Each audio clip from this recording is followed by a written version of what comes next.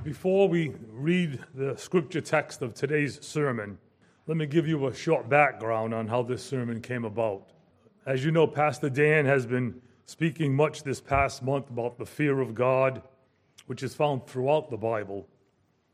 In fact, 52 times from Genesis to Revelation, you'll find the fear of God mentioned. It'll either be the words fear God or fear of God or fear of the Lord. Well, I listed these all out on my computer, and one of the verses, I read them, stood out to me, and it was Psalm 66, verse 16, which is printed on your bulletin as you came in. And it begins with the words, "Come and hear, all you who fear God. Come and hear, all you who fear God." Well, those first words, "come and hear," reminded me then of what Jesus said in one of his parables. 6 times in the Gospels, Jesus says, "He who has ears to hear, let him hear." And 3 of those are in the parable of the sower, which is recorded in Matthew, Mark, and Luke. And then shortly after Luke's account of this parable, Jesus says, "Take heed how you hear." Take heed how you hear. Well, let's take a moment now and pray before we read the scripture and read this parable.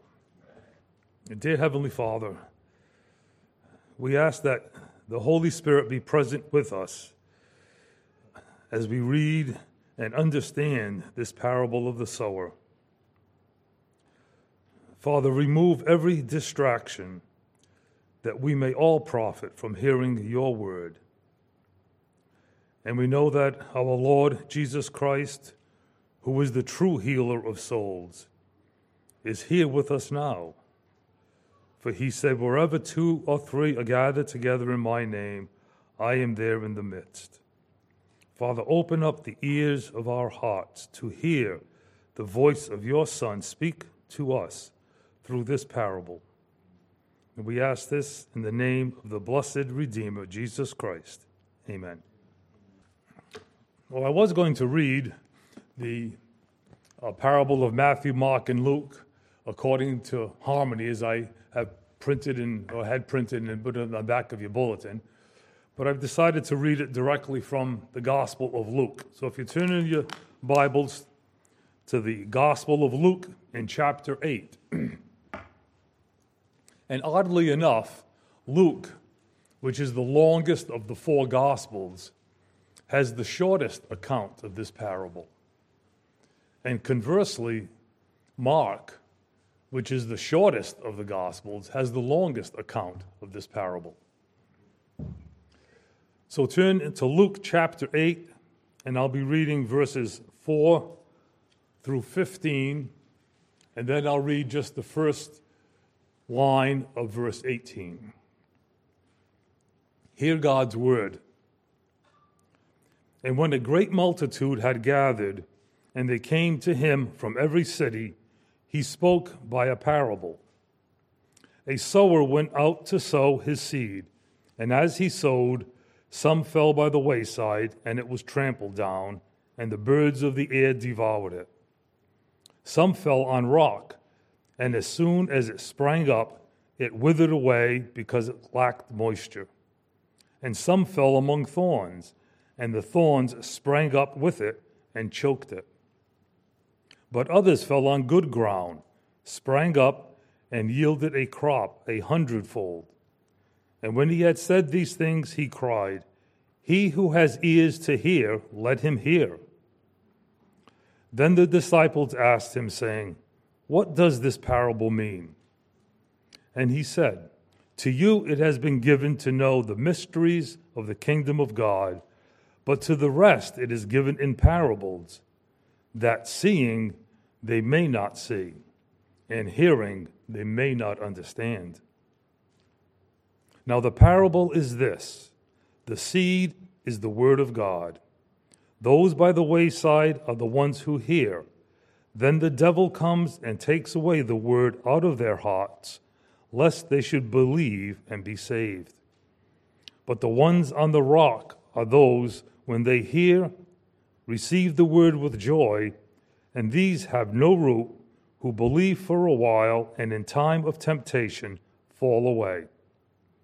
Now the ones that fell among the thorns are those who, when they have heard, go out and are choked with the cares, riches, and pleasures of life, and bring no fruit to maturity. But the ones that fell on the good ground are those who, having heard the word with a noble and good heart, keep it and bear fruit with patience. In verse 18, Jesus says, therefore, take heed how you hear. The Reformers said that there are 3 marks to a true church.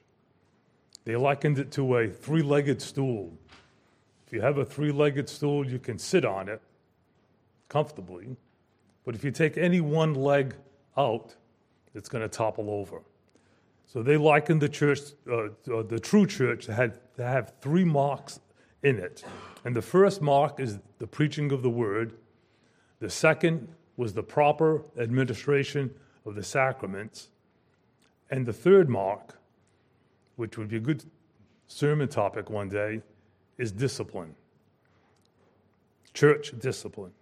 But today's message is going to be focused on the first mark, how we hear the word preached. You're all familiar with the Apostle Paul and what he said in Romans chapter 10. Faith comes by hearing, and hearing by the word of God. Faith comes by hearing, and hearing by the word of God. The word of God preached or taught is the great ordinance that God has appointed for the transfer of spiritual blessings. Do you remember Naaman in the Old Testament? He had leprosy, and yet he was the commander of the army of the king of Syria. The prophet Elijah told him to wash in the river Jordan 7 times and he would be healed. But he thought other waters would have been just as good as the waters of the Jordan to heal him. But if God appointed the waters of Jordan to heal him, rather than other waters, then he must wash in those waters rather than any other. Now, because the hearing of the word is the means which God has appointed to reveal himself and to impart faith, both Matthew, Mark, and Luke record this well-known parable of the sower, which Jesus spoke quite early in his ministry. In this parable of the sower, the seed, and the soils, Jesus shows us the different ways in which people respond to the gospel. Now, parables are meant to be simple and usually teach one main lesson using a common subject to illustrate a deeper and valuable moral lesson. In the Gospel of Luke, in chapter 8, verse 10, Jesus explains why he tells parables. Jesus did not tell stories because stories make things clear. He used parables, as he said, so that seeing they may not see, and hearing they may not hear. This quote in the Gospel of Luke is taken from the prophet Isaiah. And what Jesus is saying here in Luke about teaching in parables is that they act like a sieve or a strainer to prevent those who do not have ears to hear to hear. The task of a hearer is to receive the truth taught. And parables function as a vehicle to draw in those in whom God is at work. Now, in each of the parables in Matthew, Mark, and Luke, each of the ones that are recorded, Jesus states the parable and then gives an explanation, making its intended purpose obvious to all. The sower represents the ministers of the word. The seed that is sown is God's word. And the different soils represent the heart of man. As we go through this parable, you will notice that the seed was all sown at the same time by the same person, and all the seed was equally good seed. The whole difference was in the condition of the ground. So let's look at each of these four kinds of ground on which the seed was sown. Pay close attention. One of these four types of ground is speaking of your heart. Well, the first type is the seed that fell by the wayside. In the Gospel of Mark, Jesus says, "Listen, behold, a sower went out to sow, and it happened as he sowed that some seed fell by the wayside, and the birds of the air devoured it." Well, this ground represents the heart of a careless or inattentive hearer. The seed which fell by the wayside is on hard ground and trampled by the feet of travelers or devoured by the birds of the air. This person hears the word as others do, but his heart has never been broken up and cultivated by repentance and prayer. He hears the word in a careless and whimsical way, and in no way is he anxious to remember or to put it to good use. Though he hears, he makes no effort to truly comprehend what is said. It makes no lasting impression on him. His mind is often occupied with something else. Instead of reflecting on what is said, he's thinking of something he has seen or done, or maybe he's focusing on some new plan, either for work or pleasure. And he barely pays any attention to what is said. He gains no firm conviction of divine truth, and even if it's given by revelation by God himself. Well, the consequences of hearing the word in this way are devastating. In Luke's gospel, as we read, Jesus says, "Then the devil comes and takes away the word out of their hearts, lest they should believe and be saved." The devil himself does this.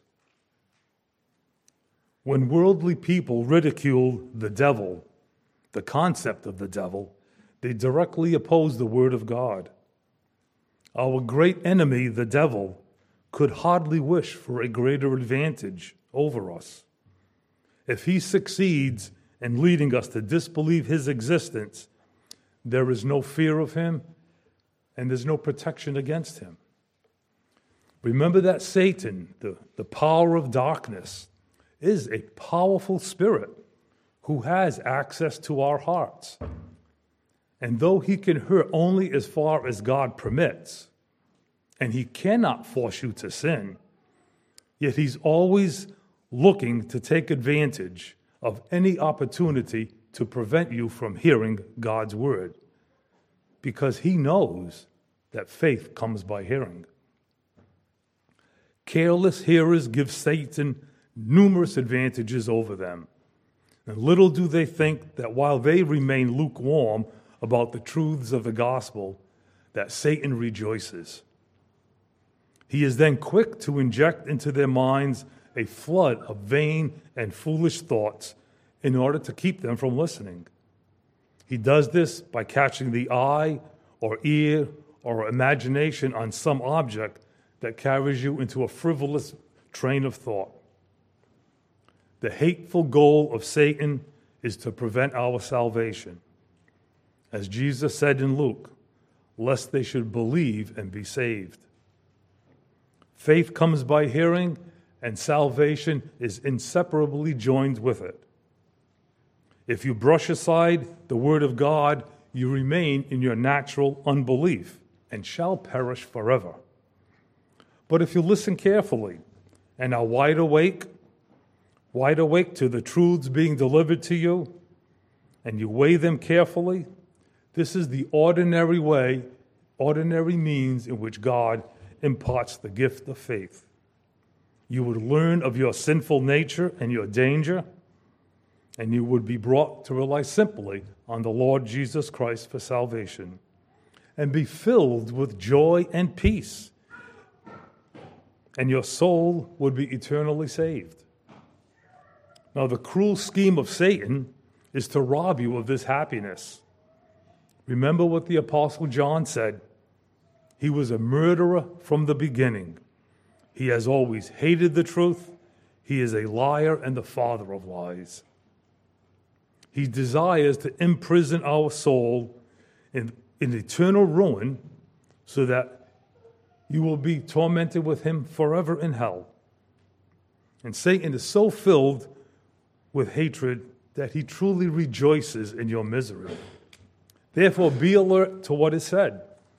Meditate on what you hear, and by God's grace you may be saved. Remember what Jesus said in Luke's gospel. The devil comes and takes away the word out of their hearts, lest they should believe and be saved. This shows us that in hearing, there is hope that you may be saved. Well, secondly, we have the seed that fell on rocky or stony ground. In the Gospel of Mark, Jesus says, some fell on stony ground where it did not have much earth, and immediately it sprang up because it had no depth of earth.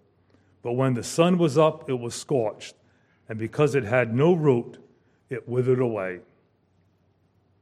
Well, in this part of the parable, Jesus points out to us the heart of a temporary or enthusiastic hearer. This person goes further than the careless hearer, but still stops short of salvation. At first, the word spoken to him is wonderful. The seed is barely sown before it shoots up. It appears to sprout and prosper, but nothing of value is produced. This picture suggests hard and stony ground with very little soil.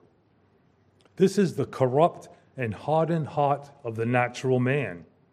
He has what Ezekiel calls the heart of stone. There is some good soil mixed in with the stone, which allows the seed to begin to develop, but there's no depth to it. This seems to point to those warm, natural feelings when someone first hears the wondrous truths in God's Word. Sometimes they may even be tears when these truths are heard. The person gladly welcomes the good news, yet there is nothing permanent. In Luke's account of this parable, Jesus says, they believe for a while.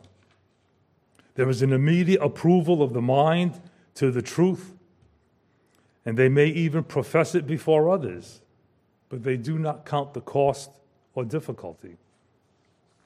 In Matthew and Mark, their version, Jesus says, they immediately spring up.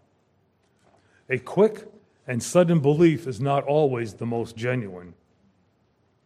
Perhaps the person is mainly impressed with the one who is speaking, the manner and skill of the preacher.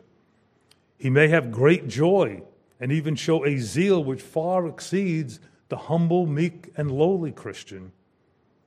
But without true repentance and other Christian graces that mark the true believer, he takes up a baseless assumption that he is a child of God and vainly imagines that all the promises belong to him.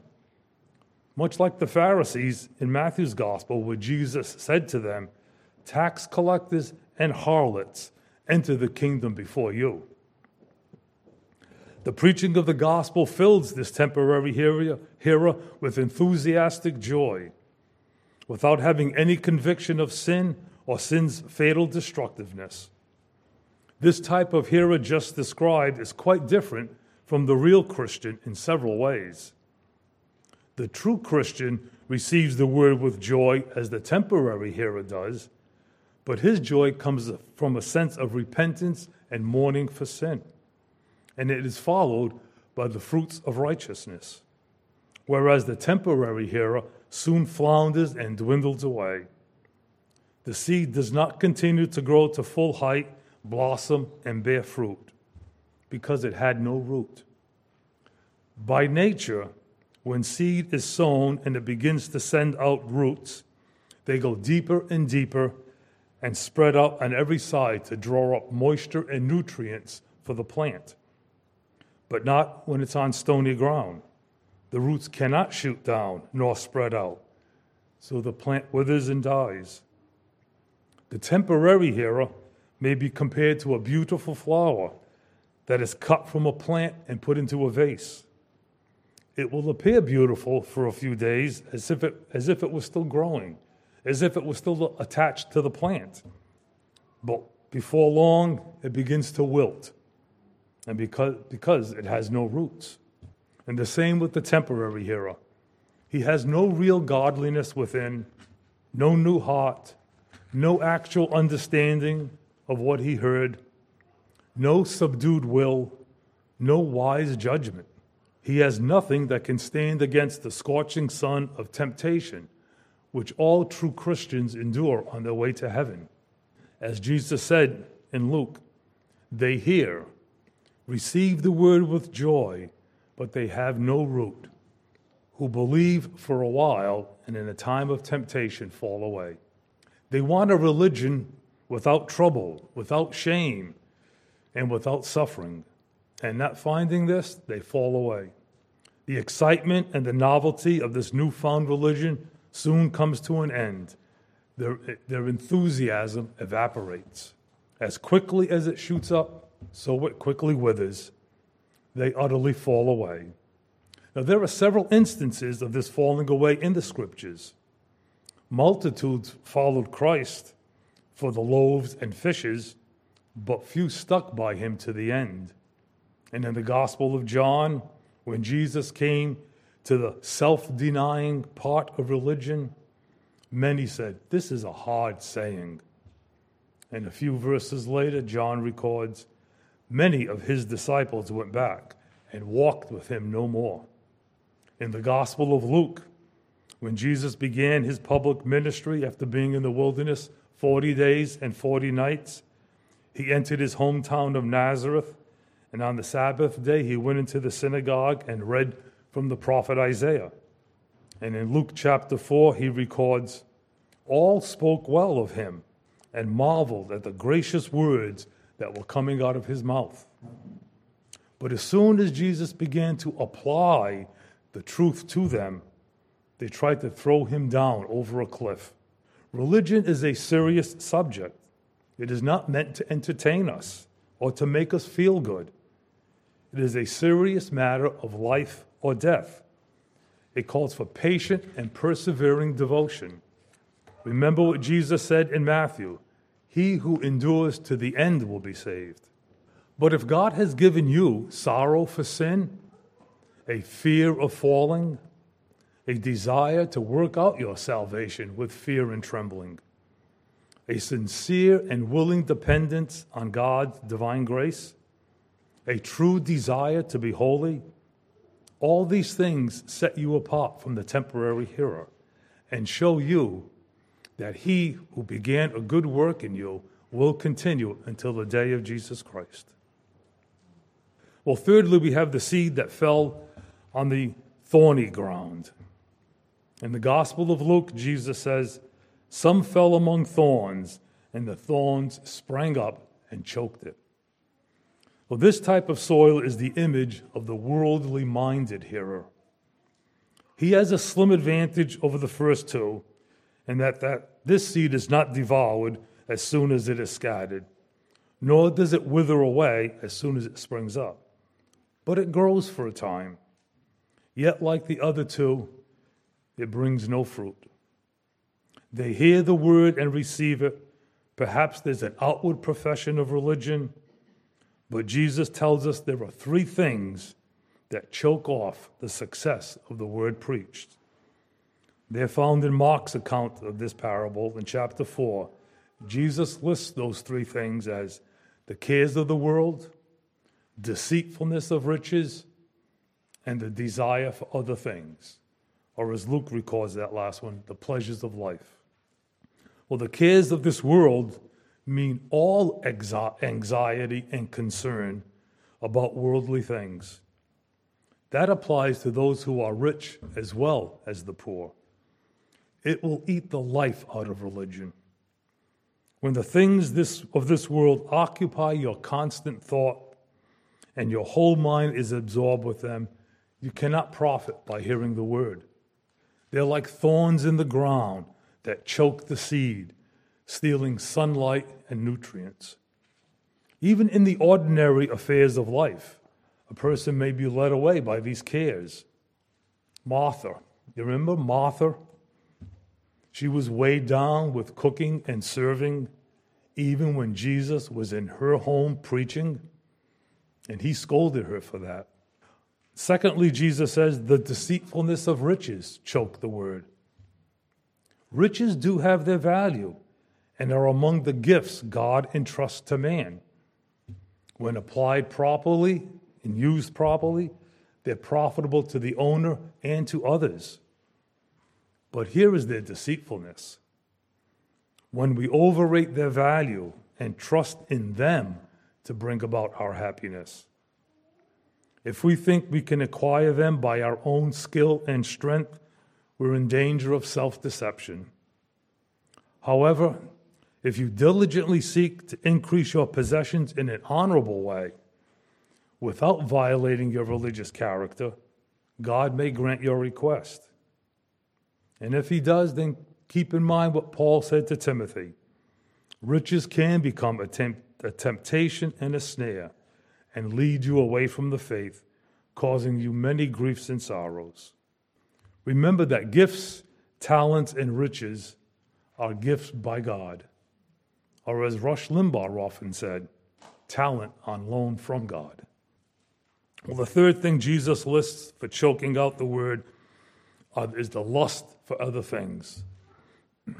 God does not forbid the pleasant enjoyment of the blessings he gives, but the misuse of them.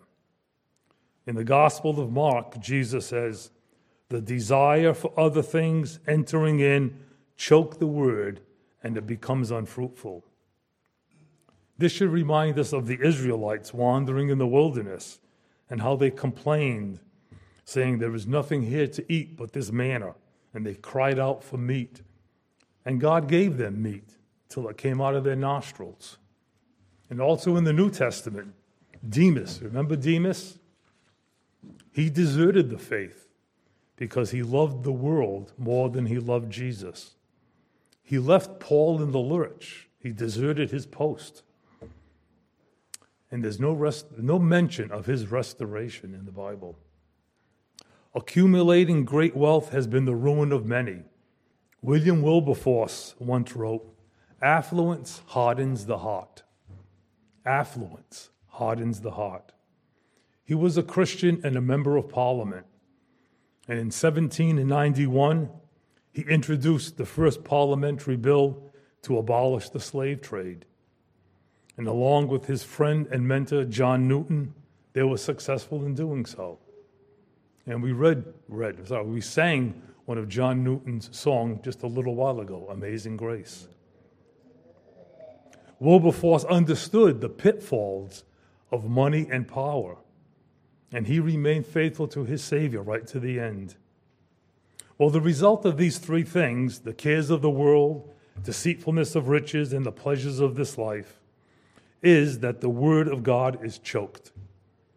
Though this person goes much further in outward religion than the careless hearer or the temporary hearer, nevertheless he ruins his soul, and surely he will lose his life as if he had neglected it altogether.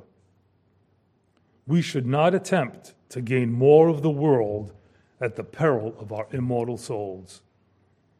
Heaven, with Christ on his throne and all its pure and holy joys, is the Christian's ultimate goal and the prize of his high calling, and should be the main pursuit of every human being.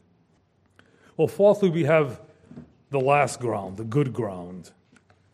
In the Gospel of Mark, Jesus says, but these are the ones sown on good ground, those who hear the word, accept it, and bear fruit, some 30-fold, some 60, and some 100. Well, here Jesus describes the heart of a sincere or diligent hearer.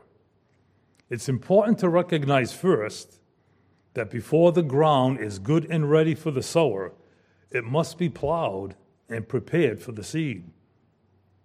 And so it must be with the heart of man. By nature, all hearts are wicked, rotten, and evil. They are, as the prophet Jeremiah says, the heart is deceitful above all things and desperately wicked. This is the description of the heart of every man. In Matthew chapter 15, Jesus says, out of the heart proceed evil thoughts, murders, adulteries, fornications, thefts, false witnesses, blasphemies. This is the condition of the natural ground everywhere. There must be an entire change.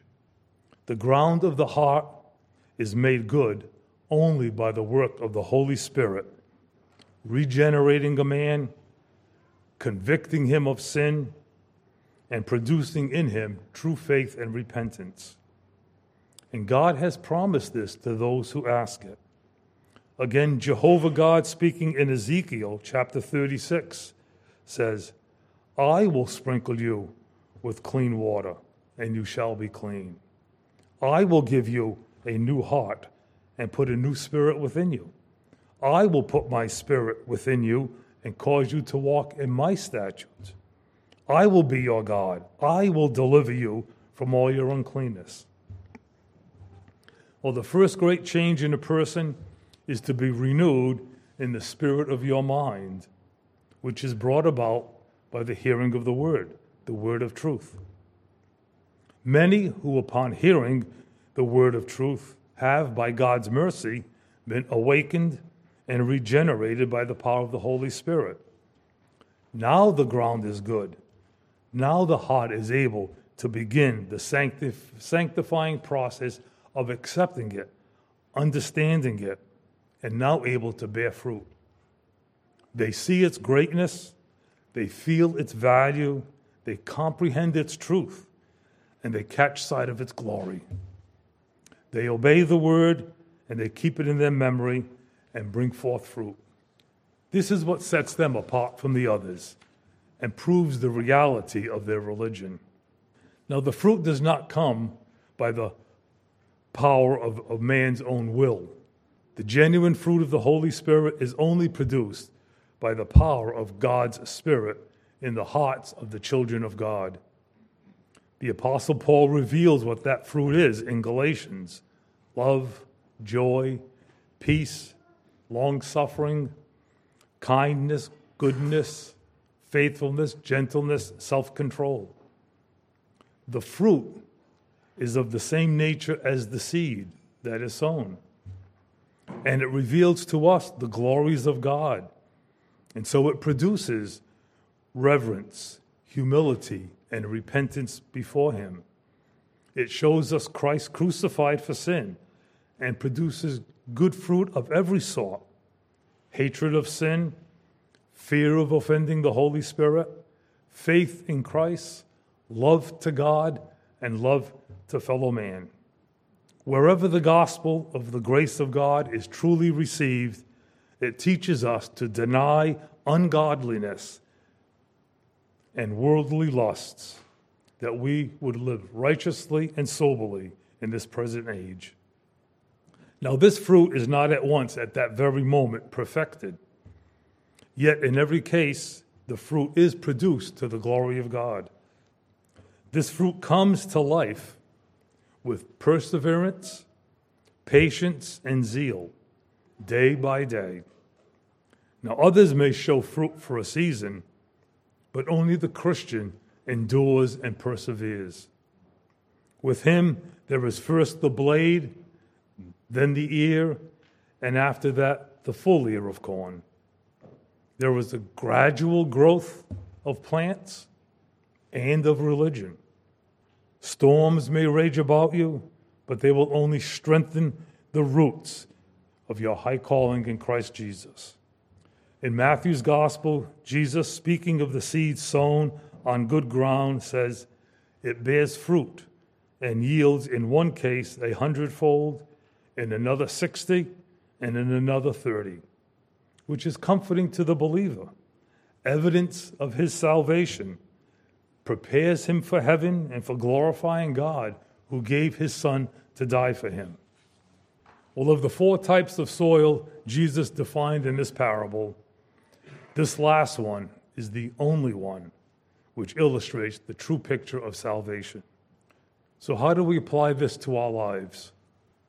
Well, if none of the first three, the wayside, the stony, or the thorny ground hearers, gain a real blessing, ask yourself, what is the state of those who clearly turn a deaf ear to so great a salvation? A clear and double condemnation rests upon them. Hear the words of our Lord from John's Gospel, chapter 3. This is the judgment. The light has come into the world, and people loved darkness rather than light, because their works were evil. Now, it is not my place to judge you as to which of these four types of ground best describes you, but let me judge you as I judge myself. There still remains in me some of the wayside ground where the seed is trampled underfoot, and some stony ground where the seed dries up because there's no moisture in the soil. And some thorny ground still remains where the seed is choked out. The ground, my heart, which has been plowed and fertilized and somewhat improved, needs more training and discipline. And to put it more candidly, I need more work, more of the work of the Holy Spirit in my life. We all need to be more heavenly minded and less earthly minded. We all need more of the Spirit's power in our lives, more faith, more humility, more repentance, and more determination and diligence in hearing God's word. 6 times in the Gospels, Jesus says, "He who has ears to hear, let him hear." And 7 times in the book of Revelation, Jesus says, "He who has an ear, let him hear." He who has ears to hear, let him hear. This is a solemn and emphatic warning that the things heard from God's word are very crucial and consequential. They are and they remain of utmost importance and command serious attention. These words of Jesus, "He who has ears to hear, let him hear," it's like him giving a rebuke, saying, "Why should you have the sense of hearing if you do not use it? Let him who has ears to hear, hear. Or are you like the idol you worship, deaf, blind, and dumb?" How can you learn if you turn a deaf ear to these warnings? If you are able to hear, you must, or pay the penalty. If you have ears to hear, listen to the Spirit's warning. One day you will stand before the judgment seat of Christ. Will he claim you as his own, or will he say, "Depart from me"? Let's pray. Dear Heavenly Father, may the words of our Lord as he opened up this parable to his disciples and now to us teach and lead us to watch over our hearts as we hear him speak to us through your word. May we hide your word in our hearts, that we would live righteously and godly in this present age. And we pray this in the wonderful name of our Lord and Savior, Jesus Christ. Amen.